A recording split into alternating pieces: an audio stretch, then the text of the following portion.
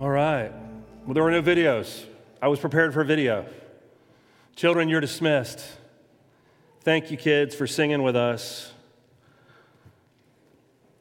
Good group, good group.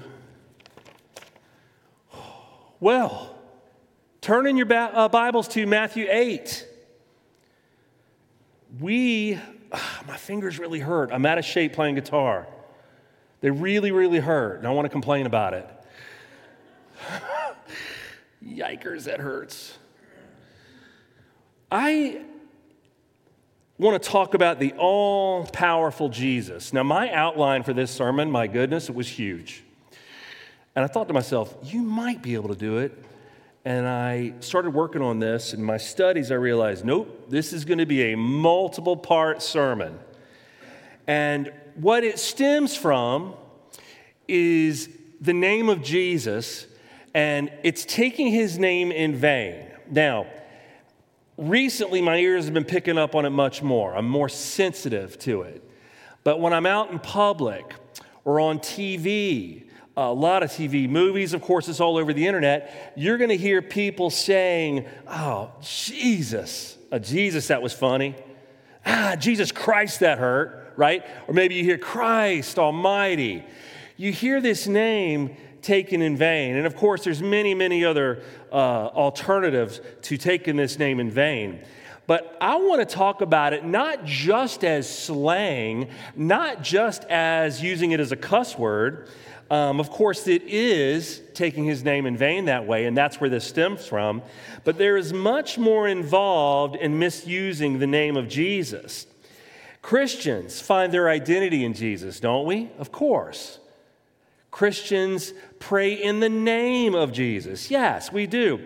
But we can bring dishonor to his name too. We can actually bring dishonor to his character by using his name in an irreverent manner.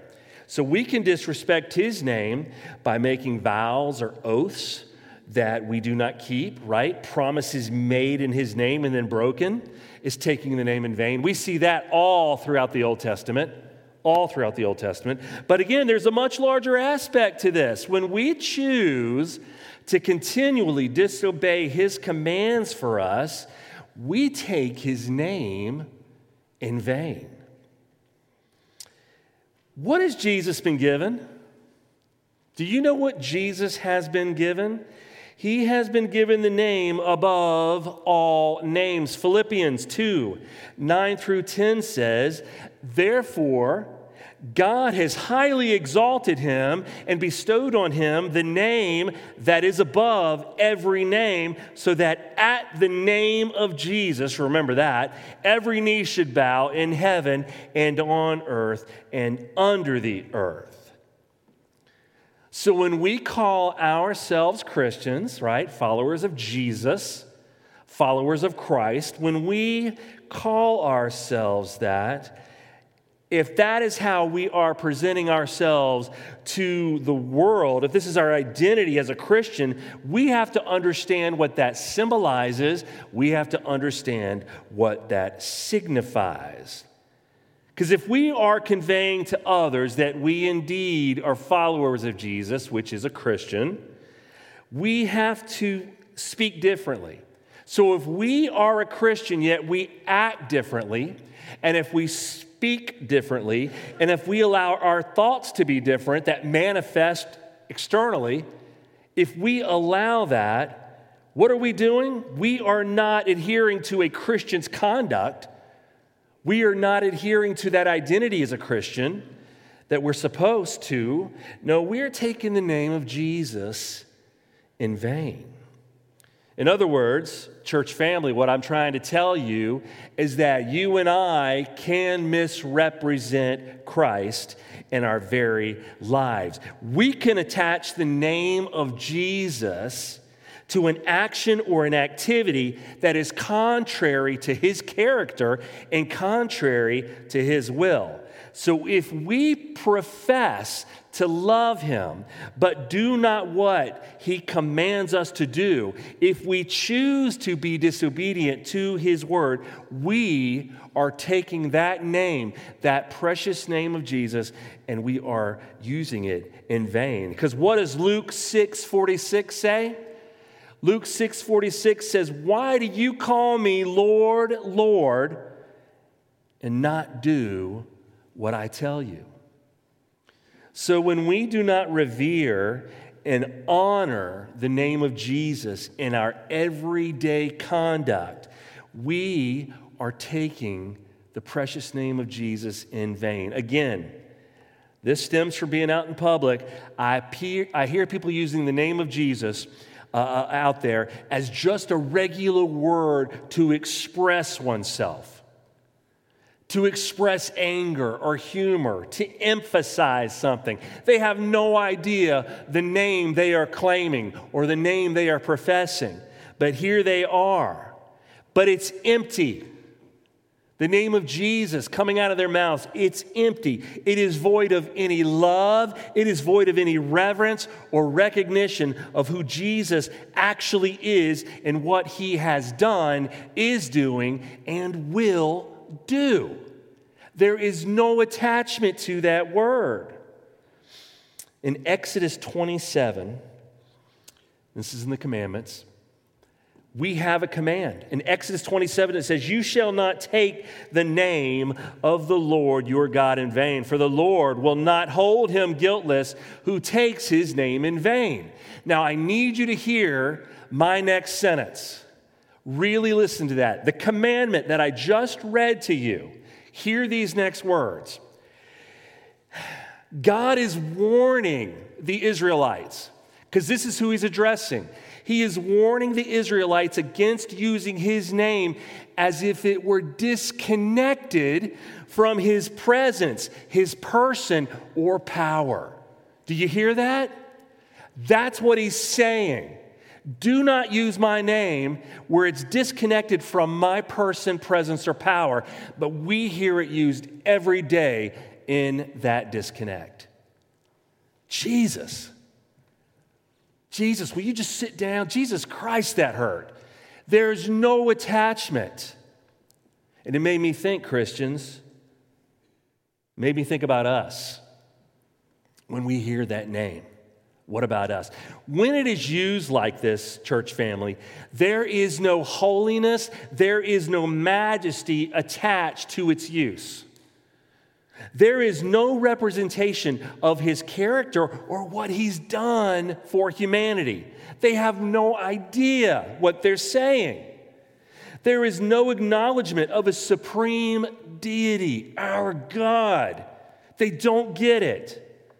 There is no honor, there's no glory being attached to his name when it is used in vain. There is a disconnect from his person, his presence, and his power. When the absolute truth that in his name, every knee, at the name of Jesus, the truth is every knee will bow. And truth, we're going to get back to truth in a minute. But at the name of Jesus, every knee should bow in heaven and on earth and under the earth. That's everybody. Even those that are claiming the name of Jesus as slang, as part of their vocabulary, on your knees. That's the power of that name. What about you? Let's talk about you and me for a second. What is stirring in you? What is stirring in you when you hear the name of Jesus? What starts to happen inside you? What begins to manifest in your heart and mind at the name of Jesus? Does it raise anything inside you? Does it incite anything inside you when you hear the name of Jesus? Or is it just flatline? I heard the name.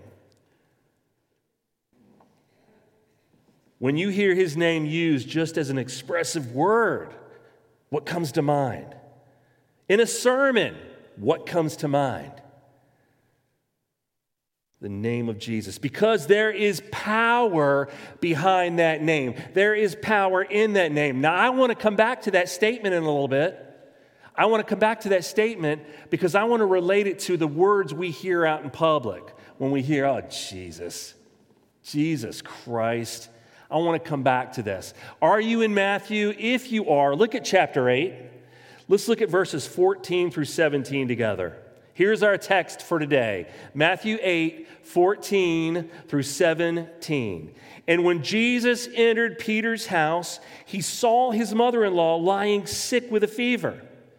He touched her hand, and the fever left her, and she rose and began to serve him. That evening, they brought to him many who were oppressed by demons, and he cast out the spirits with a word and healed all who were sick. This was to fulfill what was spoken by the prophet Isaiah. He took our illnesses and bore our diseases. Folks, when I look at this text, one word comes to mind: deliverance. When I see anything attached to the name of Jesus, Jesus Christ, Messiah, Christ, I think deliverance. And that's what we're seeing here in essence. So he's healing the sick. He's healing the sick. I want to read a verse to you in Exodus 15:26. It says this: if you will diligently listen to the voice of the Lord your God and do that which is right in his eyes and give ear to his commandments and keep all his statutes, I will put none of these diseases on you that I put on the Egyptians, for I am the Lord your healer.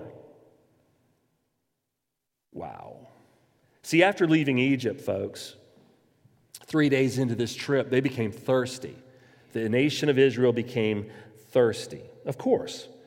So they encountered water, but that water was bitter. So of course, what do? Their go-to was to grumble. So they grumbled against Moses. Moses sought the Lord, and he told him, I want you to throw this particular log into the water. When he did that, that bitter water turned sweet. It was made drinkable. They were able to drink. Now, it's interesting.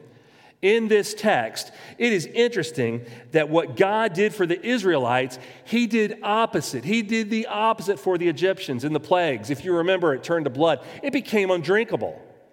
The Egyptian water became undrinkable. The Israelites' water became drinkable. The Israelites came from a bitter situation and walked right into a sweet situation. And I also find it interesting that the Lord healed this water, and he would continue to provide for them in healing. How? Well, he healed the Israelites in other ways, such as the quail, such as manna, more water, freedom from slavery. Yes, they were healed from slavery. Protection from foreign nations, and their clothes. Do you know their clothes and sandals were preserved all this time? There was a healing. And I find it interesting, once again, that God said in that verse, if you listen to me and obey me, I'm not going to do to you what I did to the Egyptians. And we can see that with the healing of this water. The Lord was their healer. The Lord is our healer. So let me talk to you about health and healing for a second. We can enjoy divine health. We can. We can enjoy divine healing, but what is that? Because these people on TV are making it something it's not. What is divine healing? It is an act of God where he resolves a problem, whether it be emotional, it can be physical, and yes, it can be spiritual. But it is God resolving the problem. It is God acting through the person of the Holy Spirit who indwells us. So believe it or not, many religions out there, many mainstream religions, popular religions, believe in some type of supernatural healing. They do. Or what we like to call divine healing. But what is common among all of these religions when it comes to healing is the necessity of ritual. There has to be preparation. There has to be a ritual. See, their non-Christian deity has to be, and say that again, their non-Christian deity has to be manipulated. It has to be coerced into action through the elements of a particular ritual for this healing force, which isn't real, this healing force to work. You can see this in the religion of Islam. You can see this with Buddhists. You can see this in New Age philosophy. You can see this in humanism. There has to be a ritual. Now, let me tell you about the all-powerful Jesus in our text. What happened? He saw Peter's mother-in-law. He saw her. He touched her. He healed her. It was instantaneous, and it was a complete healing. Folks, she got up and began to serve him immediately. Back then, a lot of times, the fever was the disease or the sickness. See, they didn't realize a lot of times or understand that the fever was actually a symptom of something greater like we do today. Fever is always attached to something. So Peter's mother-in-law could have easily been suffering from something like malaria or any other disease like it. But here's the deal. Here's the deal.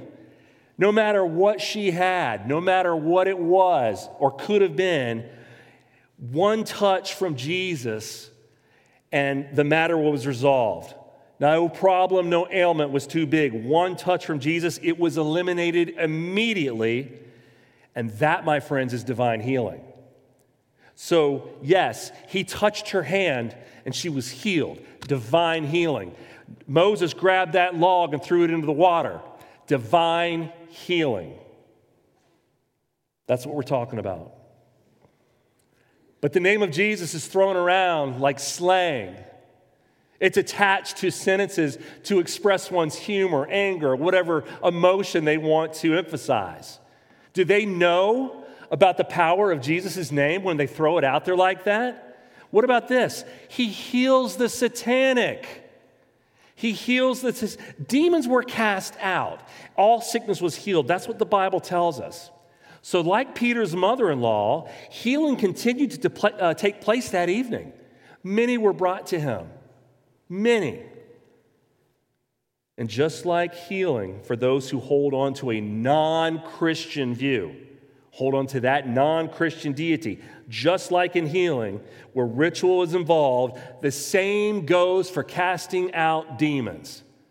You can watch any blockbuster Hollywood movie when some mainstream church is trying to cast out a demon. You will see ritual involved. In fact, this is historical. This comes from recorded Jewish historical record. Jewish exorcists would use offensive odors in order to make an attempt to draw a demon out of a body. Offensive odors. I don't know if they had middle school sports back then, but I believe that would have done it. Offensive odors. And you know what else they did? They would use a nose ring with a root attached to it, and they would attempt to draw a demon out through the nostrils, hoping to rid a person of a demon. That's the attempt, trying to hook them. They needed a ritual. But if you look at God's word today, Jesus did it with a word. With a single word. They didn't stand a chance. If no one else was going to recognize as Jesus as the Son of God, I tell you a demon will. They shudder. They tremble. You'll see this as we go farther into it. Not today, but as we pursue this. They needed a ritual. Jesus Christ just needed a word. I am telling you, what a sight that must have been to have been an eyewitness to the divine healing that was happening at Peter's home that evening. That would have been something. And then Matthew goes on to tell us something profound. He's talking about prophecy now. He says that the prophecy from Isaiah 53:4, we'll go over that. He has borne our griefs and carried our sorrows. That's the part we're talking about. Prophecy was fulfilled. He has borne our griefs and carried our sorrows. You could substitute suffering, pain. Matthew uses illness and disease. But what is cool about this is that Jesus, it's true, Jesus was able to heal physical illness because of his ever-approaching sacrificial death, which would provide the believer with atonement from sin. That was coming. And yeah, that's part of it. All sickness and disease stem from the original sin, which was the consequence of Adam's choice. Let's get that straight. It stems from sin. But please note something, that not all sickness has its origin in the demonic. It doesn't. Because Matthew makes a great distinction. The Bible is providing us with this distinction between the healing of the sick and that of casting out the spirits from those who are oppressed by demons, but it is still divine healing. So although, hear me now, although the text is emphasizing healing sickness over his bearing man's sins, it reminds us that through the redeeming work of Christ, which is centered in his work on the cross, he already was in his life. He already was in his life the Redeemer from sickness and sin during his earthly ministry. Try to prove me wrong. Go to the Gospels. He was the Redeemer. Now, since this was fulfilled before the atonement on Calvary, there is no basis for us claiming special acts of healing, as so many religions do, so many mainstream. There's no reason for us to claim special acts of healing in the atonement today, as some do, because they're abusing it. Because he was already the Redeemer. Now, Matthew, as we'll see later on in Matthew goes on to show us that Jesus' fulfillment of this prophecy goes far beyond the healing of a body. Far beyond. It goes to the soul. It goes to the promised spiritual healing that we are all experiencing and will see in its fulfillment one day. Because there is power behind his name.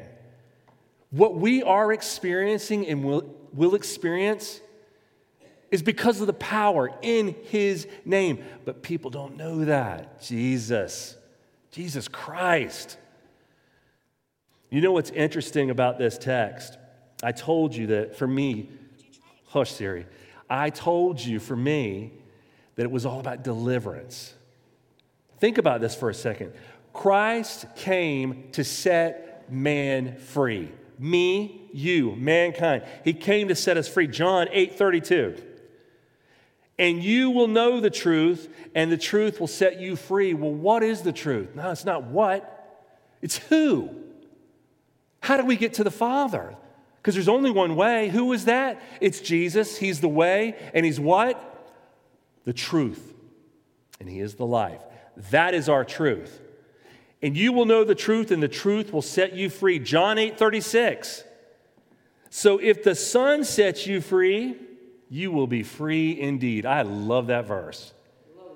You will be free indeed. So our plea for divine healing, church family, hear this. Our plea for divine healing, it can be a yes. It can be a no. And yes, it can be, I need you to wait in my time.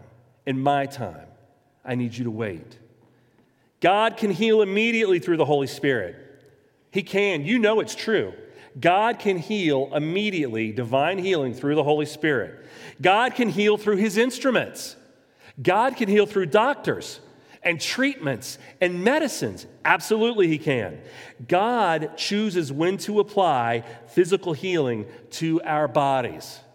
He chooses, but know this, for some of us, our healing may not come until heaven. You do realize that. Our true healing may not come until heaven. We may not see it here on earth. We pray for it, but we may not see it. See, it's God's will when we experience His wholeness and healing. It's His will. But all of this points to something. All of this points to our ultimate healing when we will meet Jesus. Can you even imagine the healing that we are going to experience upon meeting Jesus? Again, I tell you, there is power in His name. Do these people out here using it so empty, so void of attachment, do they have any idea the power behind that name? Because we do. I mean, look at just these little verses, just this small text we read today. Look at the power that is in this name. See, as believers, we do not need to be bound to sin or bound to anything when complete deliverance is available to us. And this needs to be shared. This is a sentence you can use. You can say, hey, no one needs to be bound to sin or anything when complete deliverance is available to you. Well, what do you mean complete deliverance? Well, what I mean is the all-powerful Jesus. The word you just said in your sentence where you were using it as slang or as a cuss word. The word you use just so fraudulent, you just don't even care. That word right there, that name, it can save your very life. That's complete deliverance. John 14:13. Whatever you ask in my name, this I will do, that the Father may be glorified in the Son. What if one of you owned a store, and in your store, you housed necessity for me, for my survival? You had on your shelves all the needs for me to provide for my family, to keep them, give them sustenance, give them protection or whatever it is. You housed in your store things of necessity for me to live. And you said, Mark, all you got to do is go to this store and just use my name. Use my name. Make your request, use my name, and they will come to you. They will bring everything that you need. Now, because of my necessity, I'm coming to the store. I have great need. And you've given me the right to come to your store and ask using your name for those requests to be filled. So they're going to give them to me. Folks, this is virtually what Jesus Christ says to us. If you need anything from God, all that the Father has belongs to me. Go and use my name. That is the name we're talking about today. The name we hear all the time misrepresented out in the community, in our culture. What a name. Have you ever thought about it? Just the power behind that name, the power in that name. What is beginning to stir within you? If I say Jesus, what stirs within you? What does this incite? Because I was bothered by the fact that I would rather say, hey, that's offensive to me. By the way, I'm going to go ahead and tell you that doesn't end well. If you want to get into an argument with somebody out there using Jesus Christ, hey, that's offensive. It doesn't end well. It escalates. You may want to go, I'm going to have a theological conversation with you, young man. No, that doesn't end well either. There's a couple things we can do. But what stirs within you? What are the things that begin to incite? Do you think Redeemer? Do you think Savior? Do you think He loved me first? He came down for me? I mean, do you think death, resurrection? Do you think bloodshed? What are the things that begin to stir within you? Because in this name is profound truth. My goodness, the name of Jesus is profound truth, and this truth has great implications for our lives. I'm going to go ahead and tell you my name and your name does not have great implications, but the name of Jesus does. So as we have seen, there are many layers behind the power of Jesus just in healing. We talked about it today. There are many layers. Casting out demons, people were healed. Sickness and disease, people were healed. healed. The blind see, the deaf, they can hear, the lame walk. I mean, water is healing, food is healing. All throughout Scripture, you can find story after God's divine healing. It's all there. It is all there. Like the layers, though, in healing. Like the layers in healing. If you look at the name of Jesus, just the power behind that name, you're going to also find layers. And this is what I'm getting to. Christians, you and I are not exempt from taking his name in vain. We can misrepresent Christ in our lives. We can. And our disobedience, and our ignorance, and our indifference, we can misrepresent Christ. Look at the layers behind Jesus. What do we got here? Well, we've talked about healing. He has power over healing. What else? He has power over creation. He has power over nature, power over sin. He has power over the transformation of a life, a full 180 for a life. He has the power over that. Romans 10:13. For everyone who calls on what? The name of the Lord will be saved. Acts 4:12. And there is salvation in no one else, for there is no other name under heaven given among men by which we must be saved. Oh, Jesus. Jesus Christ. At that name. Do they even know what awaits them? Do they even understand the word that's coming out of their mouth? I mean, he has the power over intercession. Jesus is advocating for us. He's defending us. Christians, Jesus is on your side. He's on my side. He is not some far off, distant figure. He is a living and active presence in our lives. So how does the name of Jesus, when you hear it, that precious name, whether it's used appropriately or it's misused, when you hear that name, how does it impact you? I wish they wouldn't use that name. Ugh. That guy's a sinner. I'm not going to be friends with that person. I'm glad I'm not friends with that person. How does it affect you? Because I'm telling you, we're doing it wrong. You're doing it wrong. I've been doing it wrong. When you hear OMG, God, oh God. GD, I'm not going to say that one. GD this, GD that. And of course, Christ, man. Jesus, are you serious? Jesus Christ, will you stop? When you hear the name of our God taken in vain, what stirs within you? Is it that you want to confront and argue? Have that theological discussion? You can't go up and say that offends me, because then you got to follow that person around the rest of the day, and any sin they commit, you got to say that offends me too, and that one too. You can't do that.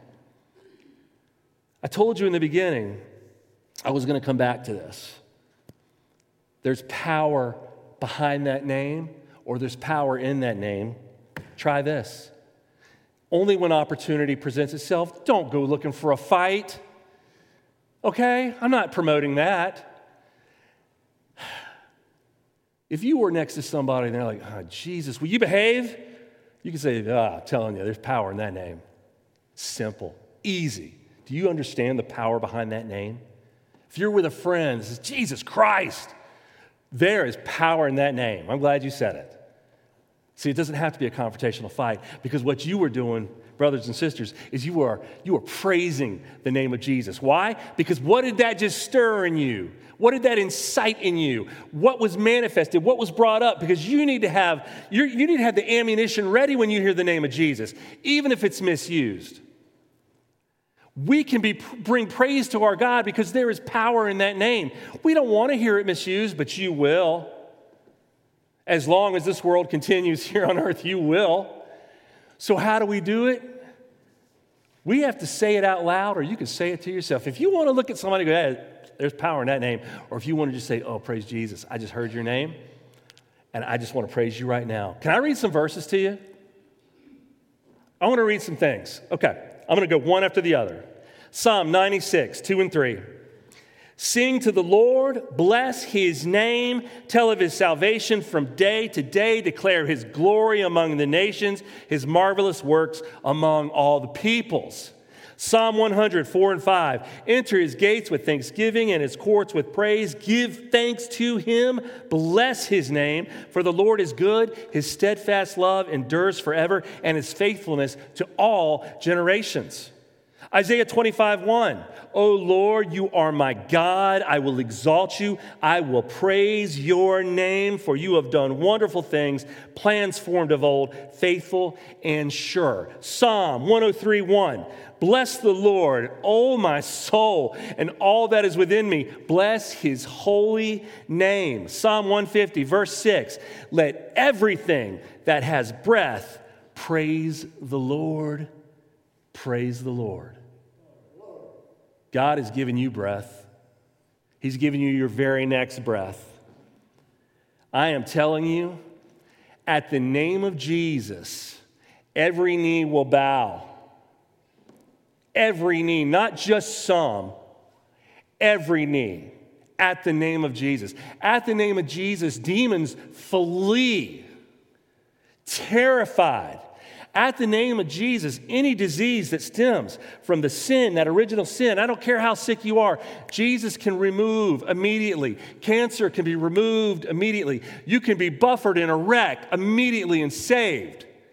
At the name of Jesus, at the name of Jesus. Do you understand the power in and behind that name? So if you're out today, or you're watching TV, or you're surfing the internet, and someone says, Jesus, what's going to stir in you? What are you going to start thinking about? See, I'm turning it. You can use it for bad, but I'm about to praise Jesus' name because of that. Thank you for saying Jesus' name, because it makes me think that I am a saved, redeemed man. It makes me think that I am blessed.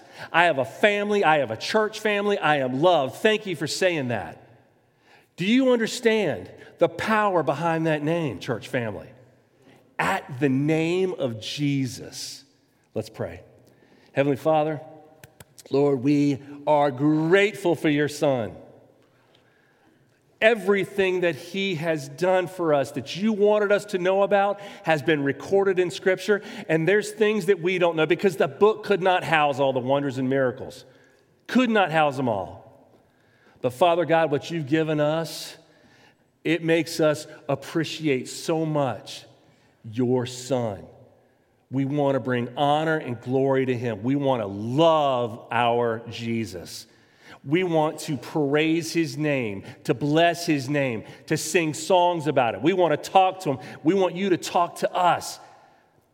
The name of Jesus changes everything for a person. And there's people out there that don't even have a clue. They're using it as something else. There's just no attachment of your holiness and majesty. There's no attachment of the forgiveness that you give us. There's no attachment of the intercession and how you are coming back for us. There's no attachment. It's empty. But not for us, God. We will praise your name. So, Father God, when we leave here today, let us be ready. Let us be armed and ready at the name of Jesus to know who you are to us. What you've done for us. Let us appreciate you, love you, and praise you at the name of Jesus. That's my prayer for this church today. Lord, we love you. We thank you. Father God, thank you for your blessings. Thank you for divine healing. Thank you for your word. But most of all, thank you for your Son, Jesus. We love you. We pray all of this in Jesus' name. Amen.